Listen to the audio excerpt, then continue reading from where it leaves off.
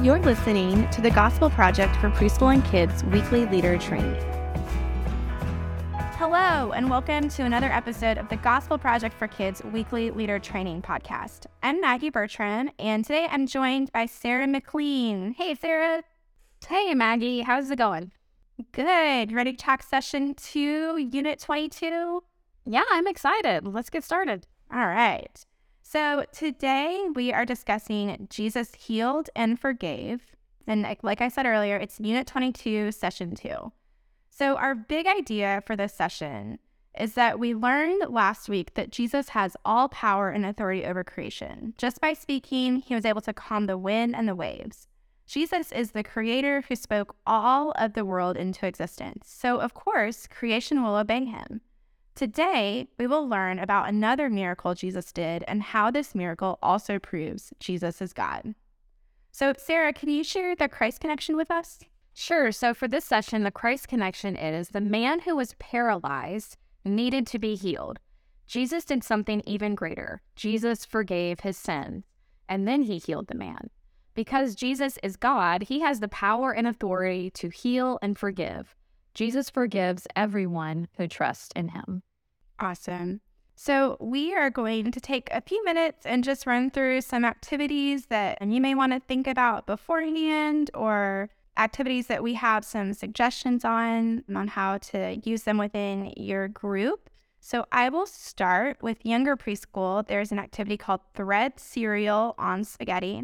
And if you choose to do this activity, just make sure that you use the regular thick spaghetti noodles, not like the angel hair or the really skinny ones, because the thin ones will break.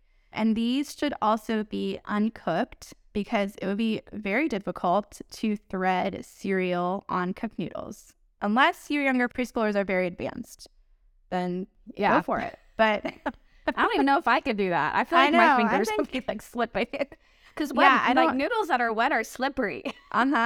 I don't think it's a skill I have, but I guess I've never tried it. So maybe this afternoon.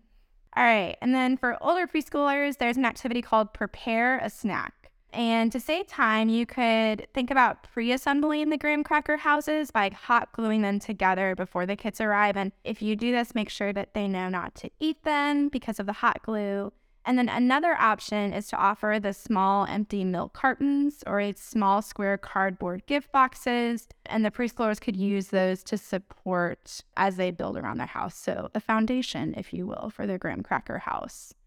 Sarah, what are some of the activities for kids?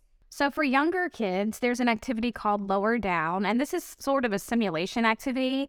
But this activity could be performed as a large group demonstration by preparing a large rectangular piece of cardboard with string tied through each corner and then loading objects on the cardboard. Leaders of kids could then lower the cardboard down from a table to demonstrate how the man in the story was lowered through the roof. So kind of giving a nice little visual picture for what this might have looked that's a great idea. And then for older kids, there's an activity called A Greater Need.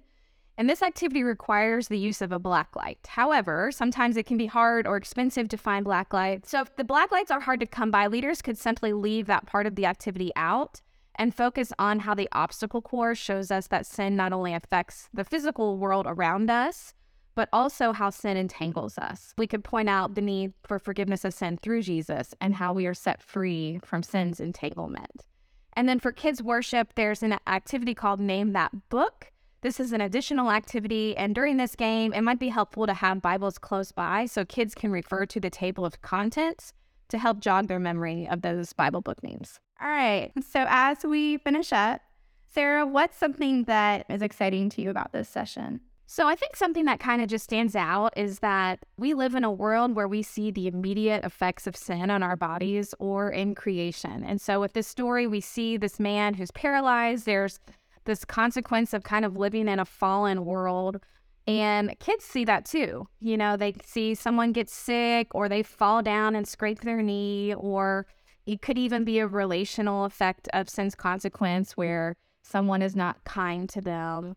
And then also we kind of see how our own hearts are corrupted by sin as well, how we make mistakes, how we do things that are not according to God's good commands.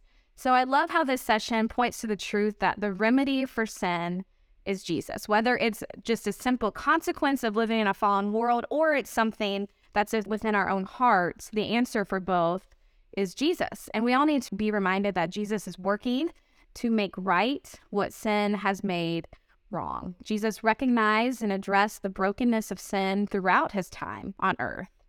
And this is why he came, right? He came to dwell among us, to live with us so that he could make right what sin had made wrong. And so we can help kids be encouraged to trust that Jesus will one day put an end to sin and death forever, that these consequences that sin bears on us will not always be the case, and that Jesus is the only answer to live with him and be saved from sin and death. So good.